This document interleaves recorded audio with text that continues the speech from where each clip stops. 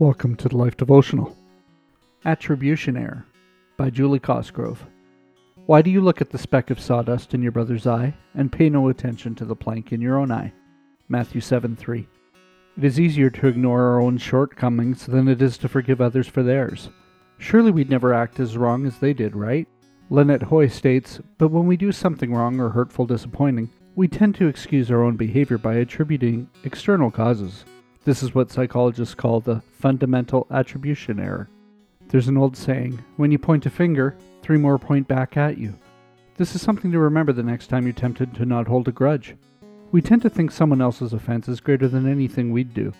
We're trained to do that because our legal system measures a wrongdoing and then assigns a penalty to fit the offense. Shoplifting doesn't carry the same severity as murdering an entire family.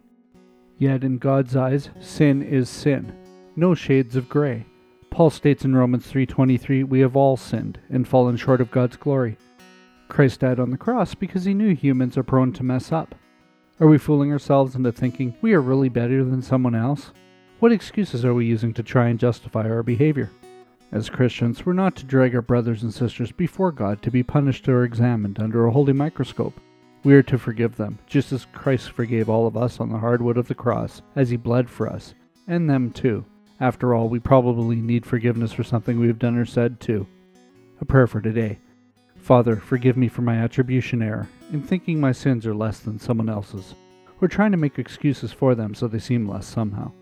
Correct me when I come to you wanting to punish someone who has hurt or angered me.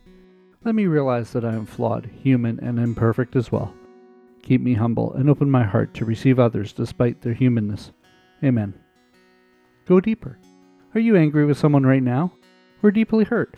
Will you examine your own actions before you let whatever someone else said or did take a deeper root in your soul? Consider reading Lynette Hoy's article, Why Is It So Hard to Forgive Others? Write down your thoughts after you do. You can find it on thelife.com. Can we pray for you? Come see us at thelife.com/prayer.